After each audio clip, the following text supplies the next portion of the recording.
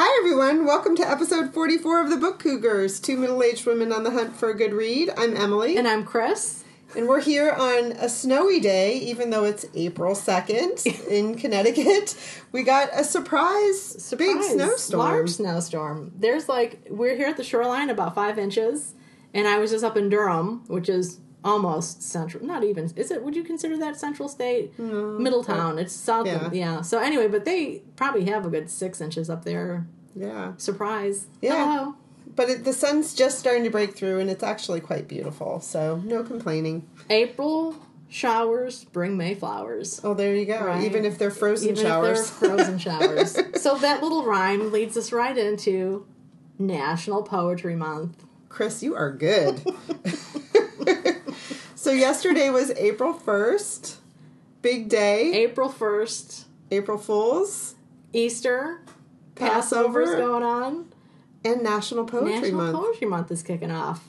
Are you a fan of National Poetry Month? I'm a huge fan because I love poetry, and I actually do read it quite a bit, but I don't make an effort. Like, what I'm going to do for National Poetry Month is a poem a day, at least, which I know you've been doing with some of your reading. Yeah, Carl So Sandburg, I've got, poetry books out. I think I'm going to grab all the poetry books off my shelf and just have them sprinkled around my house, which is not very big, so there's going to be poetry books I'll be able to reach them from any spot I am in the house. Nice, yeah. I'm going to try to read at least one a day. Very cool. Yeah.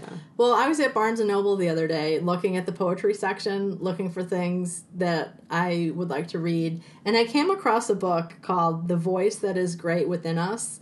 It's an anthology of 20th century poetry, and I totally forgot that I had taken a poetry writing class when I was in college. Completely. Was that because it was a bad experience? No, it was a really cool experience. Dr. Fortier was the teacher's name, the professor, and I really enjoyed her. And it was a smaller class, and we were mostly a little bit older adults. And I took that writing class, and the one thing I remember about it was this guy. He was probably at the time in his 40s, so older man to me then.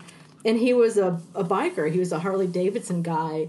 And he wrote this one poem about the smell of roadkill. Oh, God. When you're riding your motorcycle. And that poem, the words of the poem haven't stuck with me, but the feeling and the sense memory of that poem has obviously stuck with me over the years. Cool. So, because I'm a little bit afraid of poetry. I think, as I've mentioned before, it's a little intimidating to me. But I enjoy it. And I think the thing with poetry is you just kind of have to keep looking and finding what resonates with you. Agreed. Because it's almost like finding a genre that really sparks you. Mm-hmm. Like, I have this Facebook friend who wasn't a big reader, and then last summer she started reading a thriller, and she got hooked on it. She had never tried that genre before, and now she's reading voraciously. That's cool. And I think with poetry, it's kind of a similar thing. You got to kind of read around until you find what resonates. I agree. I also think that sometimes with poetry, I struggle the way I do with graphic novels, where it's like, what part do I read first and where do I go? And I think, poetry is not confusing in the sense that, it's usually one line follows another line. But the way people break up the lines sometimes can make you it's a little jarring sometimes, and you don't understand what it means. And once I was able to let that go and just read it and appreciate the words, and also recognize that sometimes you do have to read it a few times over to get it, I started to appreciate it more. Mm-hmm. Well, and sometimes those line breaks are really shocking, and they give you this crisp image in your mind. Yeah. And I do have to say, though, I think there's a lot of poetry out there where the allusions are so fucking out there, and they're so personal and specific to the poet and to the situation or time period that, good luck trying to decipher what the hell that meant. As they say in fancy ways, they're not very accessible. I like accessible poems. Yeah. So we, the Book Cougars for National Poetry Month, have created a BookTube channel. We have a BookTube channel. Yeah, on YouTube. You can find us under Book Cougars Podcast, and we are celebrating by having a poem a day up there, read by...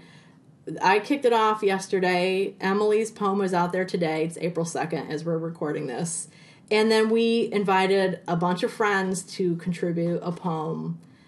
And so each day you're going to see a new face. Hopefully, that's the plan. Yeah. For every day of the month of April, somebody reading a poem that speaks to them in some way. We have some poet friends, too, who'll be reading one of their own poems, which will be really exciting. And, you might see Chris and I a little bit more frequently. Yes. We'll see. If we need to fill in, because I yeah. know some people have had some difficulties and, life is busy. They Yeah. can't always follow through. So you may see our faces a couple times. Yeah. You'll get used to us. Yeah. But if you'd like to contribute a poem, shoot us an email at Yeah. bookcougars@gmail.com and we'll tell you how to submit Yeah. a video of that you would be reading a fun. poem that speaks to you. And, hey, if we have to go longer than the month of April, we're game. Absolutely. So please get in touch with us. We That'd can be have fun. a poem a day for the rest of our lives. Wow. Dare to dream. Or as they say, go big or go home. So what are you currently reading, Chris? Currently reading, I'm in that position where I'm reading 3 or 4 books all at once. It's like, how does that happen? I just started Tornado Weather. It's by Deborah E. Kennedy. And it's a book that is nominated for an Edgar Award for first novel. Oh, I love it. Yeah, so there are 5 novels in that category. And I have a fantasy of reading all 5. But the awards are April 26th or something, somewhere in that part of the month. I don't know if I'd be able to get them read in time with other things I have planned. You don't have to read it before the award, or is that your goal? Like, do you want it to be like the Academy Awards where you know all the books and you're... Yes, okay, that's you've my read fantasy, them. is to know all the books and read them and have what my pick is, Okay. and then see which one is chosen. Okay. But we'll see. Well, so you've already read Dare to one, dream. so yeah, maybe you'll get there. The month is young. It is, indeed. So yeah, I just started that one. Really great imagery. Tornado Weather. It's set in Indiana. Oh, that makes sense. Yeah, and it's a mystery. Edgar Awards, just for those of you who don't know, Edgar Awards are for mystery thriller novels. So that's the type of book it is. And it starts with this guy who's a school bus driver letting this young girl who's in a wheelchair go off with somebody else. Oh, yikes. Yeah. That sounds a little scary. Yeah. So, but it's one of those situations where everybody kind of knows each other and tornadoes on the way. Like the weather's getting really green and their sky's getting really green, I should say, and the wind is picking up and somebody pooped on the bus. And so all of these things are going on. Everything's going haywire. It is. So, yeah. Cool. Yeah. So we'll see. It's a good, promising start. That's great. I'm reading Do Not Become Alarmed, a novel by Mail Malloy. And I started this on the plane ride home from California on Saturday. It was like a 5-hour flight. And I got about 60% through. It, too, is a bit of a thriller mystery. It's about 2 families, the mothers of which are cousins, who go on a cruise together. And they decide to go off the boat one day to go on a zip line tour in some Caribbean country. And the truck that they're riding in crashes. And so they end up not being able to go on the zip line tour, and all sorts of havoc ensues. And the children of 3 families go missing. Mm. And so that's what the book's about. And I'll talk more about it once I finish it. But there was one funny thing that in the book, The Hate U Give, that I've talked about already, there's a portion of the book where there's a riot going on, a riot because a decision was made about a policeman being charged or acquitted for murdering a young black man. And so there's a group of young kids, including the main character of the book and her white boyfriend, who are trying to traverse through the riot to get somewhere. And the black kids make a statement about how in movies with white kids, the white kids always choose to split up. Like they think that's a good idea. You go that way and I'll go this way, and we won't all die, And they were like, black kids never do that. We always stick together. And I just had a laugh in this book I'm reading, because there is a point where these kids are all, well, no, actually some of them are interracial, but they choose to split up. And I just started laughing because I was like, there it is, the moment in every movie or book where kids decide to split up because they think it's a good idea. So I thought that was funny. But I'm enjoying it. It's definitely a page turner, and it was a good book for, a long airplane ride. Very so, cool. Do Not Become Alarmed, a novel by Mail Malloy. Nice. Well, I'm also reading The Smart But Scattered Guide to Success, How to Use Your Brain's Executive Skills to Keep Up, Stay Calm, and Get Organized at Work and at Home. Long title. That's by Peg Dawson and Richard Guar. It's about executive function skills, which I didn't know a ton about. And it's something that has just been identified in the 80s as part of like your brains and how your brain functions. And there are essentially 12 skills in this executive functioning set. I'll just mention them real quickly from this list that's conveniently located in the book. At the beginning.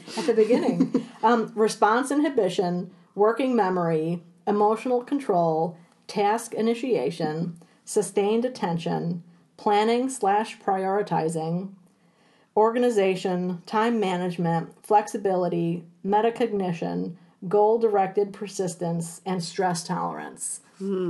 So these things all work together in your frontal lobe. And the book is really cool because it's for adults. There are also books for kids and teens in this series, but it's really helping you look at your strengths and weaknesses and how to better work with those. And one of the things about the book, it's not just like day-to-day life, you're going along, blah, blah, blah, but it happens to so many of us. You start a different job and with the different skill sets and just how you could feel so kind of up in the air, like, what the heck, why am I having a hard time with this or that? And I'm just starting the book. Well, I'm kind of in there, but one of the things that made me think about, too, is just that old stereotype that, it's not a stereotype, I guess more of a saying, that people eventually get promoted to their level of incompetence. Oh, I've never heard that. I am probably mutilating how that saying goes, but it made me think about that, and as a former manager, too, you see it a lot. People who are really good at being X, when they get promoted to Y, sometimes they flourish, and other times they just have such a struggle with it. And I think a lot of that is executive skills functionings in some ways, because it's really you having to utilize different skills. Anyway, that's the book I'm currently reading, and it's fascinating to think about. I love the idea of that. I think I'd like to read that. Yeah, it's really good, because I don't know if I mentioned in a past episode where I was juggling all my calendars and all of my to-dos and my whiteboards on my office walls and all of these things, and all of that's gone. And I have one book and I try to limit the amount of things I put on there. So it's really helping me streamline and focus in a different way. Yeah. Because some of it, too, I think is about habit and figuring out what habits we have that are working and helping with our executive function, and what habits we have in place that are not helping. Exactly. So that's great. Yeah. And another thing the book mentions is that as we age, as individuals, focusing on your executive skills in this newer way, not in a newer way, but just focusing on them and understanding them, can help with issues surrounding cognitive decline. So. You mean I just can't keep taking a ton of vitamin D and hoping for the best? Because that's what I've been doing. Too funny.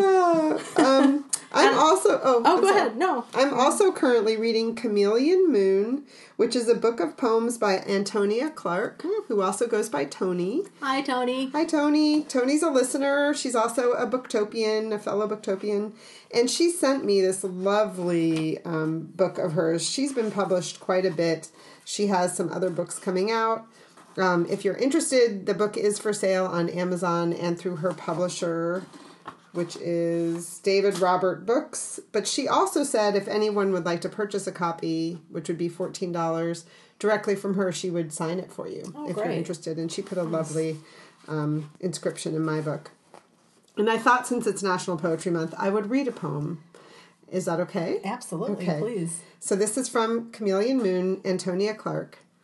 Maybe you should write down what I say. You say that when you try to wake me, I'm reluctant, slip back into the dream. A drowning woman who refuses a lifeline. So often, morning feels like a bruise on the eyelids, First light, the flash of a blade. I'm afraid to leave, unfinished business, dangling modifiers, whole cities of bright ideas. You ease me back, as if from the chasm's edge. Tell me I'm talking, nonsense, or maybe not nonsense, you say. Maybe a poem. I just love that. I've been reading this, actually more than one poem a day. I love it, and thank you, Tony, for sending it my way. That's great. I like that. She has posted some links to her poetry, too, on her Facebook page. Yeah. That have been really wonderful, because her background is in medical work. Right. Of some kind. Medical writing. Medical writing, yeah. So some of her words that she uses, her word choice, are really fascinating to me and send me to the dictionary sometimes. Yeah. So she also teaches poetry. Or poetry writing, I should say. So, yeah. Cool. Well, I'm listening to a book. I just really started it, The Stranger in the Woods, The Extraordinary Story of the Last True Hermit, by Michael Finkel. And it's read by Mark Bramo. I can't even read that. It's so small. Anyway, I'm listening to it on audio. I'm really enjoying it so far. It's an engaging read, or engaging listen for sure. Good. Yeah, it's like true crime and just really great nonfiction. It makes me think of like John Krakauer, Into the Woods. Yeah, you're right. You know, that type of narrative. Yeah. Oh, good. How fun. And we'll be talking more about that later. Yes. Yeah. Are you currently reading anything else? Or those are the books that I'm currently reading. How about you? That's it? Okay. I know we're such like people think we're nuts how much we read. Yeah. And I always say to them, you know, we're like on the lower end of the spectrum of like people who read a lot. Yeah. Because I don't really have as much time to read as I would like anymore, you know. So, or ever, really. I mean, I'm looking forward to retirement, but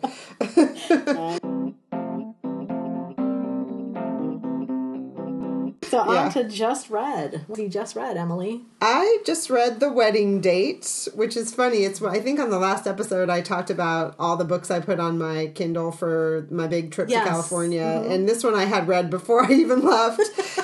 It's just a really quick read. I heard about it from Roxane Gay. I follow her on Goodreads and Twitter and all those things, and she gave it a lot of stars, so I thought, I've got to check this out. Did I say it's by Jasmine Guillory? I don't remember if I said that. Okay. The main characters are Alexa and Drew, and at the beginning of the book, they meet on an elevator in a hotel that stops. So that gets stuck as it stops? It gets stuck. I'm sorry. Yeah. It stops on the floor. No, it gets stuck, and they're sitting, on the floor, getting to know each other, and it's an interracial relationship. So the woman is African American and the man is white. And so, as Roxane says in her review, it was really fun to just read a relationship story about an interracial couple that's not about that, really. It's just a love story. And they're both high-power people. They're in California. One's a doctor, and one's works for the mayor of Berkeley as his communications person. So it was kind of fun, too. They're trying to put this relationship together. One lives in Berkeley, one lives in L.A., and going from place to place to see each other. And one of the things that's hilarious is they're always eating.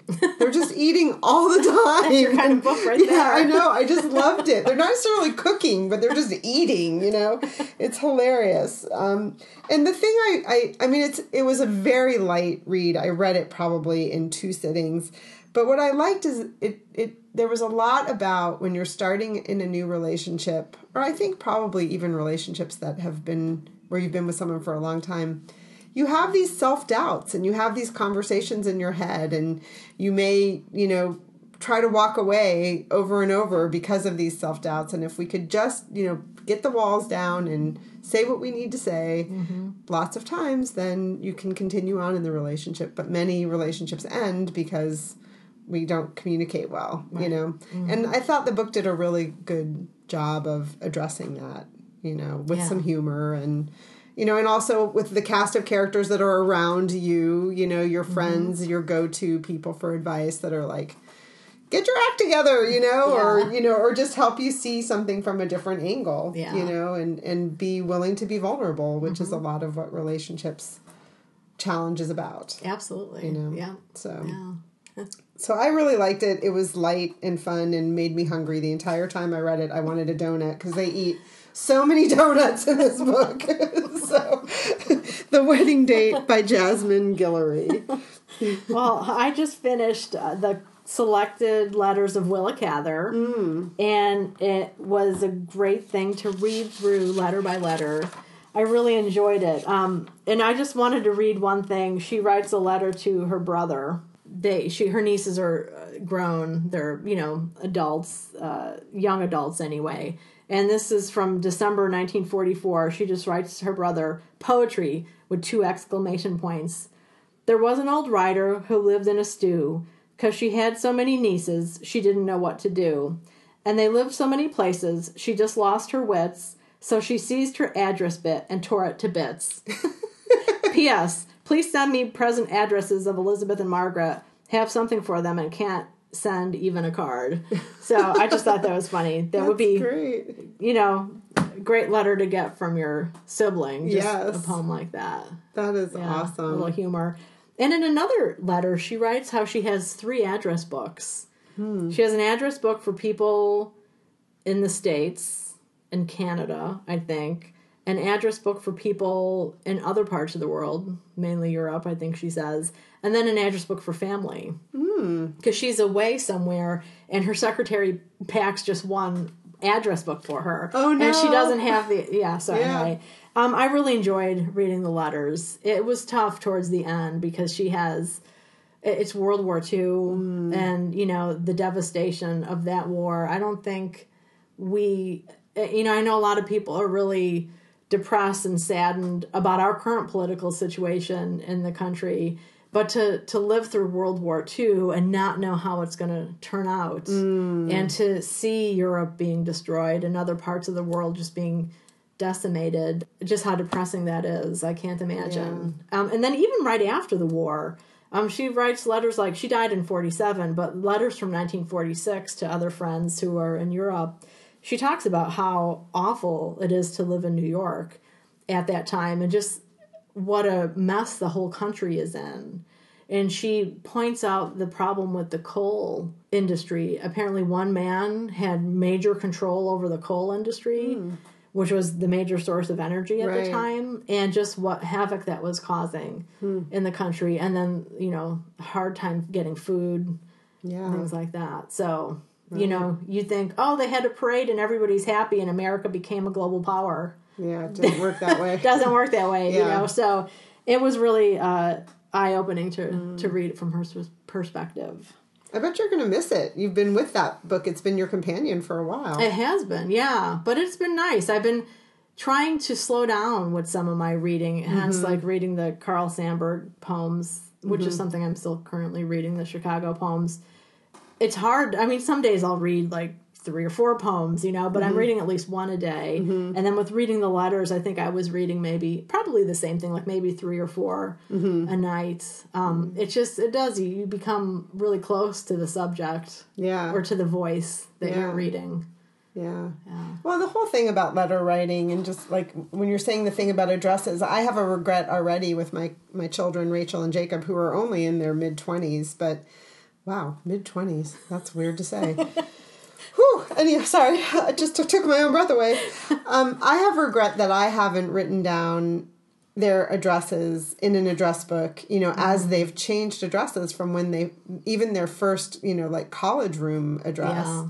Because they've both lived in so many places, and it would be kind of a fun little glimpse at history, because you forget, at least I forget where they've been. They probably don't forget, but so I wish I had done that. And I think if we did more, now it's so much emailing and texting and things like that, I send them things, but anyway, I don't have a handwritten copy of each of their addresses along the way. Yeah.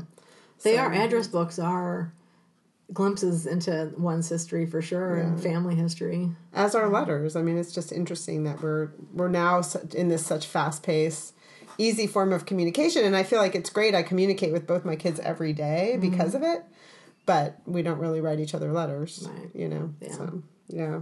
Well, I finished Big Love, The Power of Living with a Wide Open Heart by Scott Stable, and I enjoyed it. He talks about that if we want to live an enlightened life, we have to dive into our pain.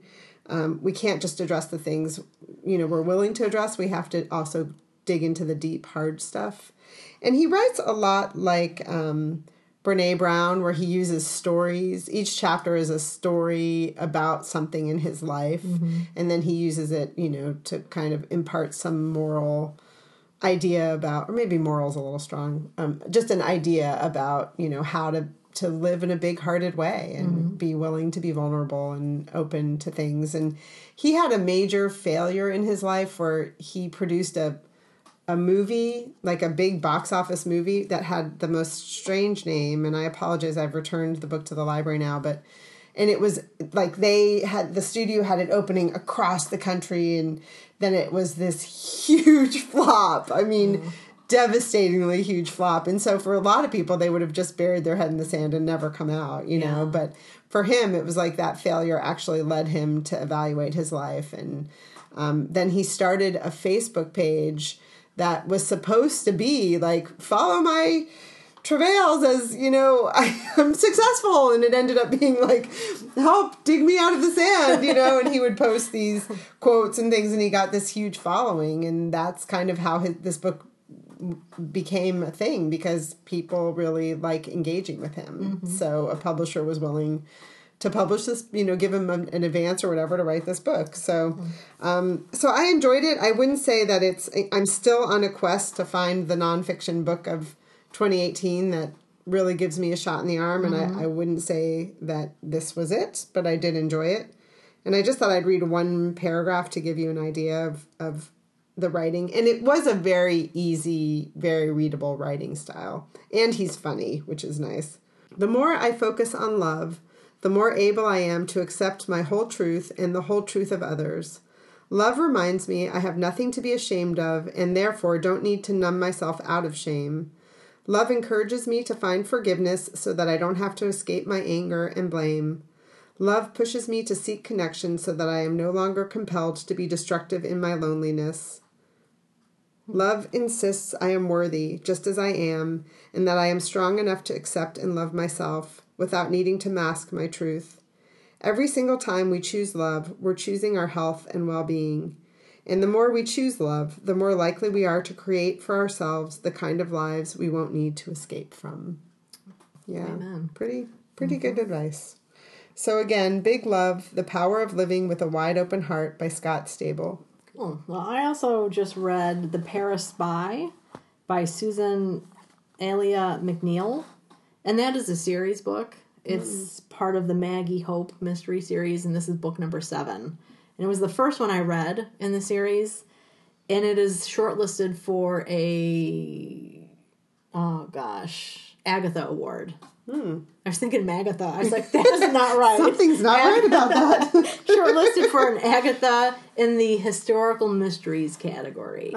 And I had posted a picture of it with my dogs on Instagram, and I think I shared it on Facebook, and a couple friends replied saying that they really like the series, but they like the earlier books in this series because Maggie Hope, it's World War II setting, and I guess these might have been pre-World War II at the very beginning, I'm not sure, but she's a secretary for Churchill and gets each mystery is a different aspect of the war or leading up to the war or in the war. So I know she's also involved with the Queen at one point, and she joins, she basically becomes a spy. Wow. Working cool. in this. And so in this one, The Paris Spy, she is actually in Paris. She asked to go back on a mission to find her sister, who's her half-sister, and then another agent who has gone missing. So she wants to go undercover and try and find them both. So she is set up as a wealthy kind of society lady from Ireland wearing couture, and she's in Paris to, buy her bridal, her wedding gown and all her, what do you got, trousseau? Is that how you say that word? Yeah. Yeah. So she runs into Coco Chanel, who's a character in the book, and all these things. But the other mission that's going on, one of the big push for the British spies that are there is to get soil samples from the beaches of France to prepare for the invasion and to start misleading Hitler and his henchmen on what beach they're going to be landing on. Mm-hmm. So they're starting a misinformation campaign to say that they're going to be landing on this beach versus that beach. We just use Twitter for that now. I'm sorry, I couldn't resist. Well, or a drone, really, yeah, exactly. you know?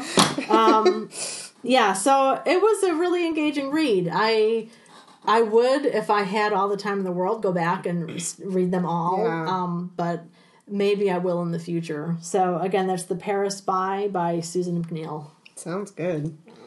Well, I read The Stranger in the Woods, The Extraordinary Story of the Last True Hermit by Michael Finkel, the one Chris is currently listening to on audio.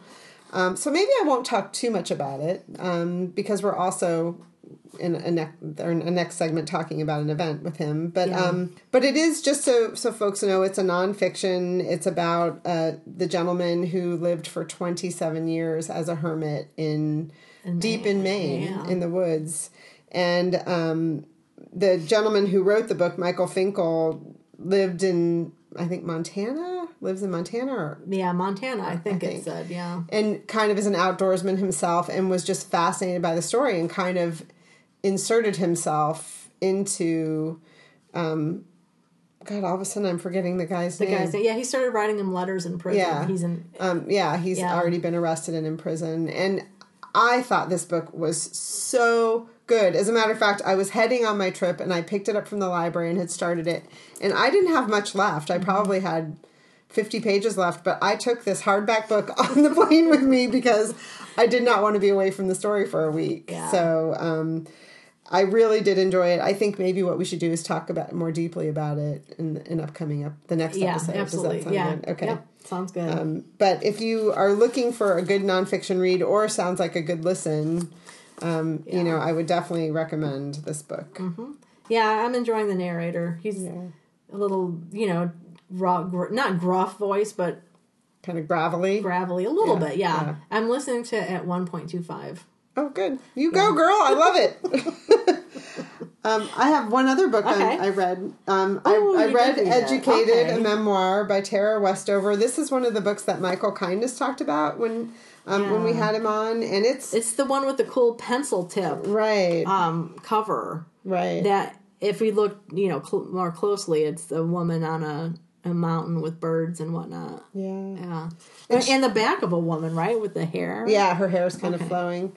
And Tara Westover was recently on Fresh Air with Terry Gross. Oh, cool. So if you're interested in listening to an interview, I recommend it. And the book was good. I read it directly after Stranger in the Woods, and I was on vacation, and I was kind of desperate for fiction, but I didn't want to stop reading it, but I wanted to be done with it. Do you know how that is? Yes. Yeah.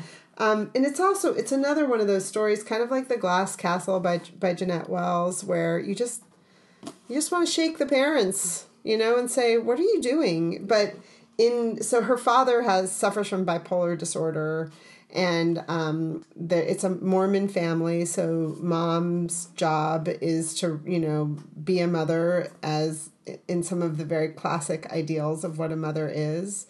So taking care of the children, taking care of the home. But ironically, she's really the breadwinner because she becomes a midwife and also someone who creates homeopathic remedies. She grows herbs, harvests herbs, and does a lot. They don't really the family doesn't believe in doctors, which is why she became a midwife and also why she creates these remedies to help heal, when the kids get hurt. And the father runs kind of a junkyard and does some construction, and the children and the father have endless injuries because of his unwillingness to practice safety measures as they're dealing with these huge machines and stuff. So reading some of this was almost like, are you kidding me? Like, why?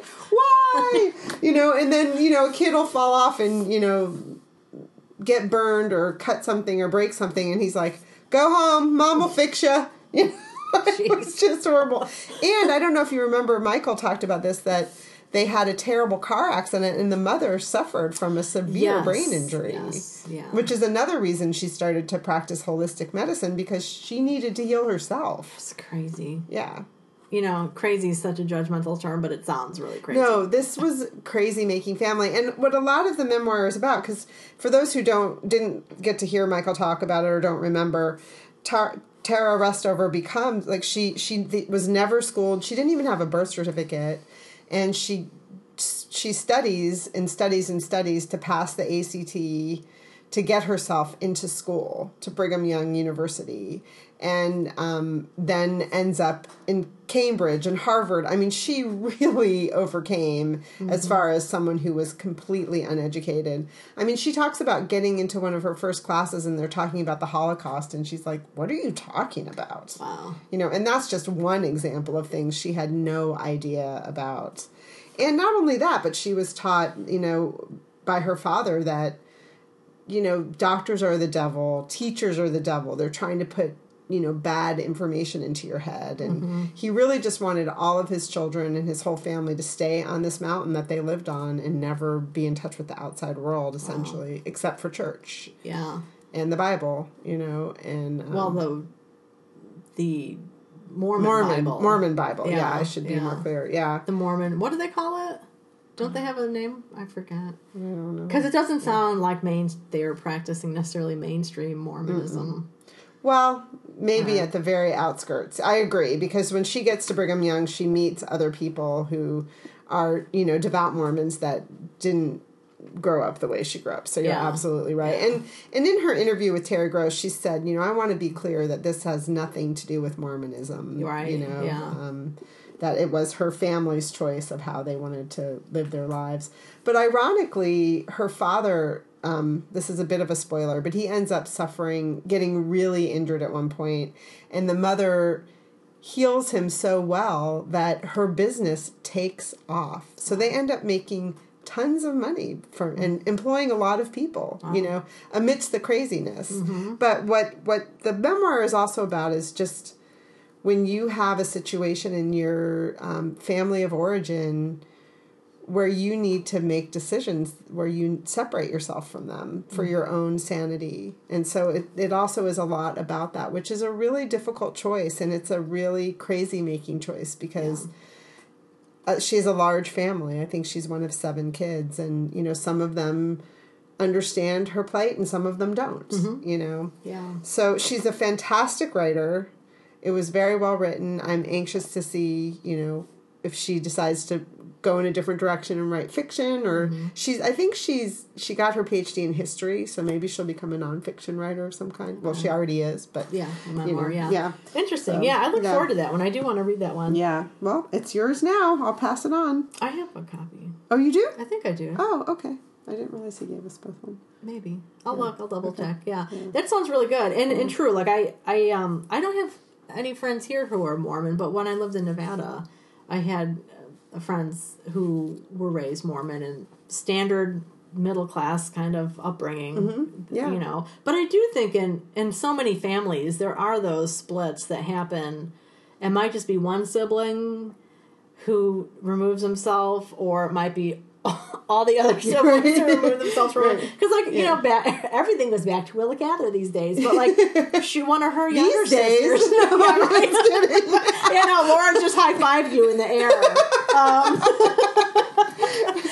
But, like, she had a younger sister who she quit being in touch with because, I don't know, the illusion is that she was really kind of jealous of Willa Cather and was saying really mean things and whatnot. So I don't know. I need to read I wonder if any of the biographies go into that. I've only read one biography of her so far, like a full book length. But the guy, never mind. Okay. Yeah. Uh-oh. We almost went down the Willa Cather path. Yes. read the biography and then get back to us, Chris. Will do. Anyway, so that was Educated by Tara Westover. Tara Westover. Very cool.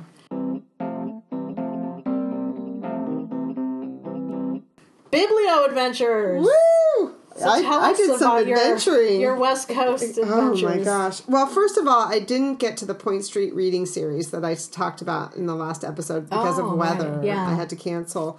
It is every third Tuesday, I'm sorry, in Providence. So if I don't get there this month, because April's looking pretty busy, I definitely want to get there in May. Cool. And actually, Providence is a cool place to go when the weather's nicer too. So more to come on that. Cool. But I got to many bookstores. As I've mentioned, my gentleman caller is quite a reader also. As a matter of fact, he took a huge hardback book on the plane, and I was so excited because I thought, oh, he's going to look at how many books I'm bringing, and he beat me. He brought more books because I had an e-reader. Mine were just squirreled away electronically. But the first stop we went to, my brother lives in Alameda, California, and there's a great bookstore there called Books Inc. And I had a really good time because I went with my niece and nephew as well, who are just rabid readers. So it was really fun in their house to look at the books they're reading because I feel kind of out of touch with that age group now. And how old are they? 11 and 9. Cool. Yeah. Yeah, that's fun. And my niece is reading the series, which the name is escaping me now, but you went to the author's event. He was on Glee. Oh, yeah. Chris Colfer. Yeah. And she loves it. Oh, cool. And she was really excited because I think it was the 4th book that just came out. I'm pretty sure it was the 4th. Mm-hmm. And there's a map in the series, I guess, that she has on her bedroom wall. Oh, that's so exciting. Yeah. And I bought them each a book, which was really exciting for me. Oh. And it's a beautiful store, and they have really cool shelf talkers on the books. You know, for those of you who don't know, those are those little, often handwritten cards that sit on the end of a shelf right in front of a book. And what they do there is, frequently it's employees of the store only, but there they have customers do shelf talkers too. Oh, that's fun. I like that.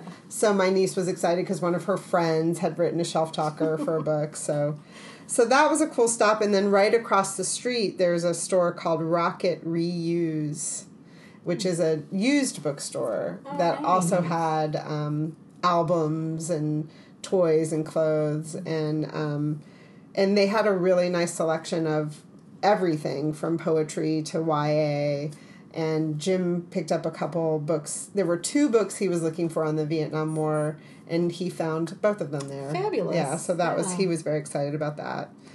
And then the next day, we were driving down to Santa Cruz, and we stopped in Half Moon Bay and stopped at Coastside Books, which was a really sweet little store. And I'm always on the hunt for cards, and they had a great selection of boxed cards. So I got some beachy themed cards, which I was really excited about. And they had a great section of journals too. And I wish I'd taken a picture of this, but there was a journal that on the cover said, "Notes for my future therapist." And I thought that was hilarious. I had never seen that. And then on Monday night, we went to Bookshop Santa Cruz, which is a fantastic bookstore. It's huge. It's where I went to my first ever Booktopia and met a lot of my bookie friends. And Luis Alberto Uria was there to talk about his book, The House of Broken Angels, which was just on the cover of the New York Times Book Review this past Sunday, which would have been April 1st. Mm-hmm. And he was actually he travels with his wife, who's lovely. He was a Booktopia Petoskey author, so I met him there several years ago now, and his wife, who's lovely. She was receiving a call from his agent as he was speaking to us about a potential movie deal. Wow, that's exciting. I know, and I never heard, the punchline. Yeah. So I don't know what happened, but he was very excited. He has a background in acting, so he's very compelling to listen to and to watch, and obviously he's a storyteller, but when he kind of acts out his stories, it's really awesome, and I could listen to him forever. And this book is a family drama that's based loosely on his brother, who's his half-brother, who passed away from pancreatic cancer. And he was actually in the middle of writing another book, which made me think of you, about his mother, who did something during World War II that was very unusual for women to do, which I don't remember, I'm sorry. And so he stopped writing that book because he was very compelled to write this other one, but he's going to go back to doing that. And one other thing he mentioned that I didn't know is when he was a young newbie author thinking about, like, could I ever make a living as an author, he was mentored by Ursula Le Guin. Oh, wow. Yeah. That's not bad. Pretty powerful mentor there. Yeah. And the crowd was huge. It was packed. People were... He goes back and forth between Spanish and English, and there were plenty of people in the audience who were appreciating that, which was fun, you know. And something happened that I've never had happen at a book event once the Q&A portion started, where a gentleman asked him to read a very specific paragraph in the book, like he said, page such and such, paragraph such and such, and then tell him what he was thinking about when he wrote that paragraph. Interesting. It was so interesting. At first I was kind of like, what? And then when he read the paragraph, I was like, oh, I get it. And Luis was happy to do it and really spoke to him that, what that paragraph was about. So that was kind of cool. And I really want to read the book. Yeah. It's on my radar. So it's called The House of Broken Angels. So those were all my adventures. Nice. Yeah. Well, I was going on an adventure to Stonington. There was an author event, and traffic was really bad. There were like 2 accidents on the way. Stonington is up by New London, Connecticut, close to the border with Rhode Island. I arrived like 10 minutes late. Everybody's kind of standing around talking. I was like, okay, good. They didn't start yet. And then a woman approaches me with the clipboard and says, I'm so sorry to tell you that the event has been canceled. Oh. I was like, oh, bummer. And she's like, yeah, the author called.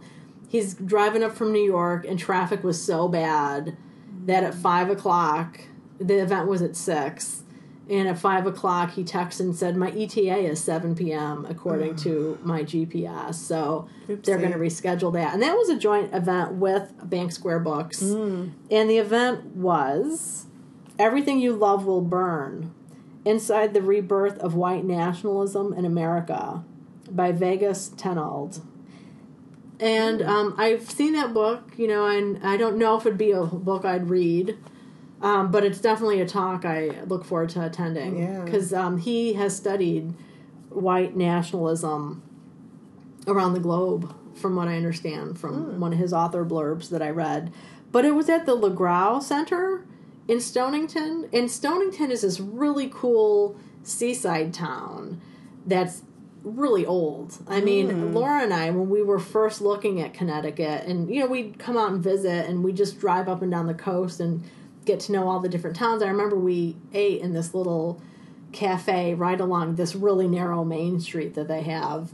So anyway, when the event got canceled, I went driving around a little bit, and I ended up at this beach on a point where, of course, what did I run into but a little free library? Oh. So I was standing there looking at the little free library, and a woman walked by with her dog, and she's like, oh, good, I'm so glad somebody's looking at that. I was like, yeah, this is really wonderful. And I had a book in my hand, Revenge of the Middle-Aged Woman, and that's by Elizabeth Buchan. And I asked the woman walking by, I was like, so are you involved with this little free library? And she's like, yeah. She's like, we all kind of, contributed to getting it up there and kind of keep it maintained. So then after I chatted with her, I chatted with 2 guys from the Coast Guard Academy who were scuba diving. Oh, cool. And I was interested in what they were up to, because you don't really see a lot of people scuba diving in the, well, I guess now it's technically spring, but, it's still cold here. So it was a nice little adventure. Unexpected, yeah. So I signed up to get re-notified of when that event will be rescheduled. Good. So that was my one Biblia adventure I managed to squeeze in. Yeah.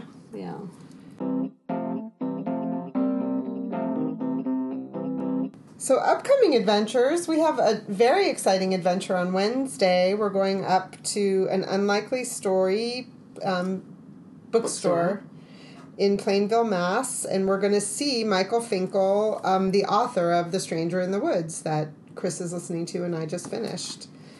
And what is it April 4th?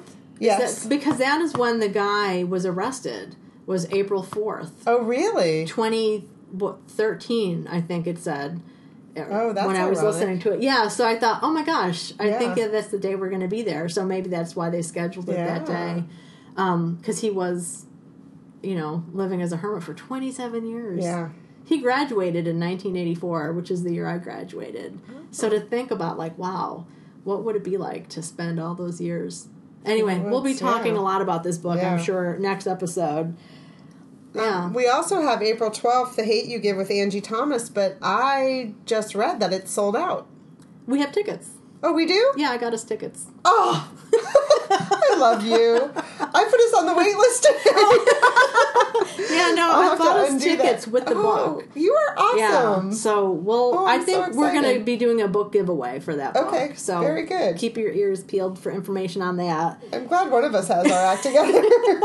But they did say that because it's sold out, I think because remember, she's the what do they call it? One book, one read. Right. One book, one Rhode Island or something. That they're going to try to stream it. So if we get word of that, we'll put it on our social media if people want to see it. Or maybe sometimes those live streams get recorded and we can... Yeah. Oh, good. That'll be fun. Yeah. Yeah, I know they had two options for tickets. One was just the ticket, and then the other was a ticket with the book. Okay. And I think the first option was either free or $5, and then the second option, I don't know how much it was.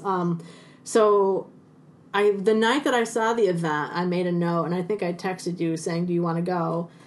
And then that next morning, or even later that night, they said, tickets are going really fast. If you want to go, sign up now. So I did.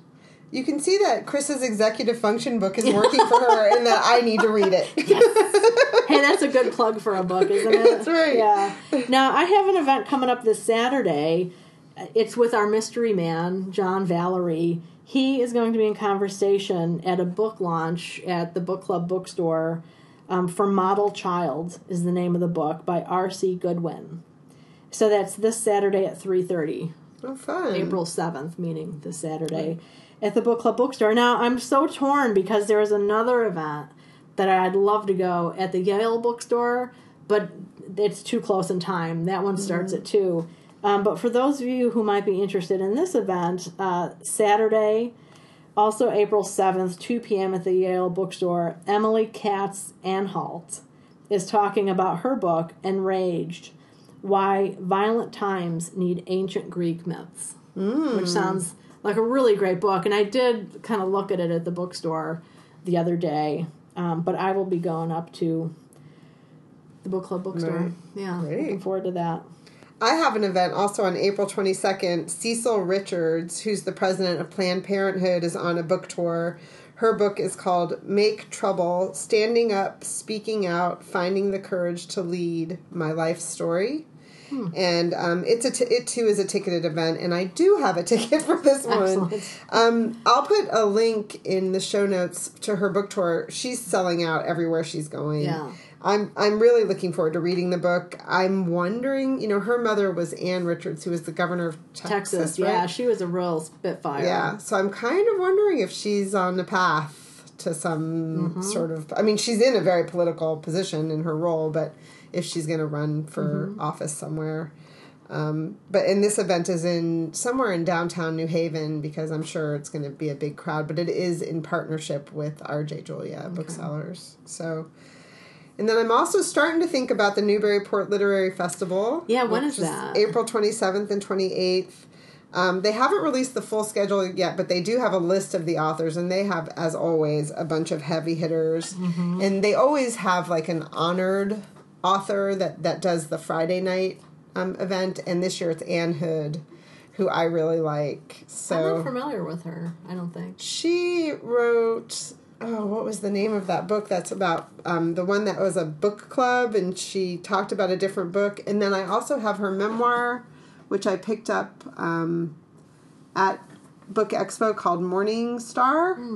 I'll look up the name of this book while I'm talking. And so I don't know the full schedule. This is for people who don't remember my talking about it or weren't listeners when I talked about it last year. This event takes place the end of April every year. It's completely free. There are tons of authors. I mean, it's almost a little stressful because you can't see everybody and you want to, And like Booktopia, it's spread out at cool different locations, but it's larger than Booktopia, and the locations in Newburyport are classic New England, these huge, beautiful churches, and they have a lot of meeting houses, as they call them, yeah. Right. Yeah. And they have events with multiple authors, which are really fun. So I really recommend it. So Anne Hood wrote The Book That Matters Most, and also The Knitting Circle, which I know was really popular.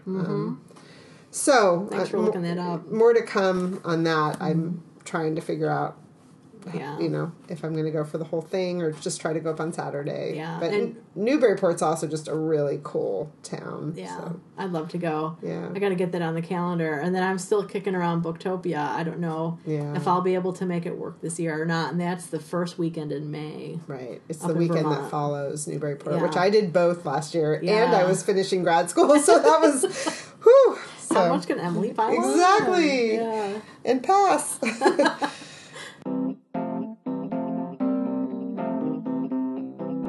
Upcoming reads? Upcoming reads. I have a couple. I got 2 really great review copies in the mail this last week that I'm so excited about. The first one, it's from Naval Institute Press, and it's called Beyond the Beach, The Allied War Against France. Right? What a title, right? I immediately thought, like, the Allied War. What are they talking about? This book is by Stephen Allen Bork, and it is about the Allied bombing of France to prepare for the Normandy invasion. The Allied bombed bridges and roads to stop the Nazi advances and to stop reinforcements that would come for the Normandy invasion.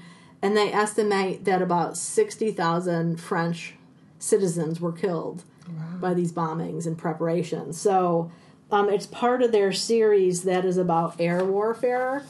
And it's really not something I don't think most people are aware of, that the Allies actually bombed their their country or a friendly country in preparation for that huge invasion. So another, again, World War II story that's coming out because people are able to tell different stories, and there's more interest in these more specific aspects of the war. So just when you thought you couldn't find another interesting World War II or a different take, there you go. And then the second book, I was like, I haven't squealed when somebody emailed me to say, hey, would you be interested in a review copy, until this book. It's called The Library, A Catalog of Wonders. It's by Stuart Kells. And I've been following Stuart Kells on Twitter for at least a year, if not more. He is into libraries, and that's why I follow him. And I've been really looking forward to this book coming out. So when the publicist emailed me, I was like, oh my God, yes! So it's coming out April 10th. And I should say, too, that the other book I mentioned, Beyond the Beach, that is also coming out in April. Okay. So these are new books. The library, as the little blurb here says, a love letter to libraries and to their makers and protectors, a celebration of books as objects, and an account of how the idea of the library continues to possess our imagination. He's traveled all around the world looking at libraries and looking into libraries. And on the cover is your favorite library. Oh, Trinity. Yeah. Nice. So that, the famous shot of Trinity Hall in library Dublin. there, yeah. So keep an eye out for this book. I read the preface as soon as I got it, and I'm in love. So Are you sleeping with it at night? I will be. I will be very soon. Hopefully you'll stay awake, actually, and read it. Yeah, so those are the 2 that I'm really looking forward to reading. What about you? I have The Dispossessed by Ursula K. Le Guin. I've never read Ursula Le Guin, and she passed away this year. Mm-hmm. So I'm in one book club. We meet quarterly, and we decided we wanted to read something by her. I am not much of a science fiction reader. When I read the back of this, I was like, ugh. But I'm curious because people just love her, So more to come on that one. Yeah, we'll see. I've only read one by her, too. I'm not much of a sci-fi reader either, or haven't been. Mm-hmm. But I really enjoyed the one that I did read from her. I can't think... Can I see that? I can't think of the title of it. I wonder if they have a list of hers. I can't remember how we chose this one, because she's quite prolific. She was, I should say, quite prolific. But I think there was a reason that we chose this one, and I don't remember. The Dispossessed. And then I'm also have up next, Up from the Blue, a novel by Susan Henderson. It's a debut that's getting some good buzz. I have no idea. Well, I mean, it just popped up as something I had reserved in the library, so I maybe read it in the New York Times Book Review. Okay. I don't know. And then I also have another poetry collection. This one, the publicist reached out to the Book Cougars, and it's called How to Love the Empty Air by Kristen O'Keefe Aptowitz. And it's an autobiographical collection of poems covering the year that Kristen's mother died and she married the love of her life. Oh. And the love of her life is Ernest Cline, who's the author of Ready Player One. Oh, wow. Which is getting a lot of new press again because the movie's coming out. Yeah. But when I first got it, I thought, oh, I don't know if I can do this. You know, it sounds really hard. But then I started reading the poems, and they're fantastic. And it really does tell a story. And I love the title, and I love the cover is this beautiful green where the mother and daughter are walking off of a beach, and they just look so in love with each other, don't they? They do. It's a nice moment. Yeah. So I'm really looking forward to reading it. You know, at first when I got it, I thought, ooh, this looks really heavy. But then when I started reading it, it didn't feel that way. So How to Love the Empty Air, Kristen O'Keefe Aptowitz. Excellent. Yeah. All right. Well, I just want to also say, Chris and I are very thankful to those folks who are donating on Patreon. And also we've gotten some donations directly from people, very generous donations. Very generous. Thank you so much. You. Yes. It's going to go towards our new recording equipment to take on the road. Yeah, so we can go on joint jaunts together and bring you guys along with us. Yes. So thank you, everybody. Thanks, everybody. Happy reading. Thanks for listening to The Book Cougars with Chris Wallach and Emily Fine. To keep the bookish conversation going online, join our Goodreads group or connect with us on social media. If you'd like to contribute to our hunt for a good read, you can donate on Patreon. And if you have a minute to review us on whatever app you use to listen to us, we appreciate it. It can help other listeners find us. Thanks, everybody.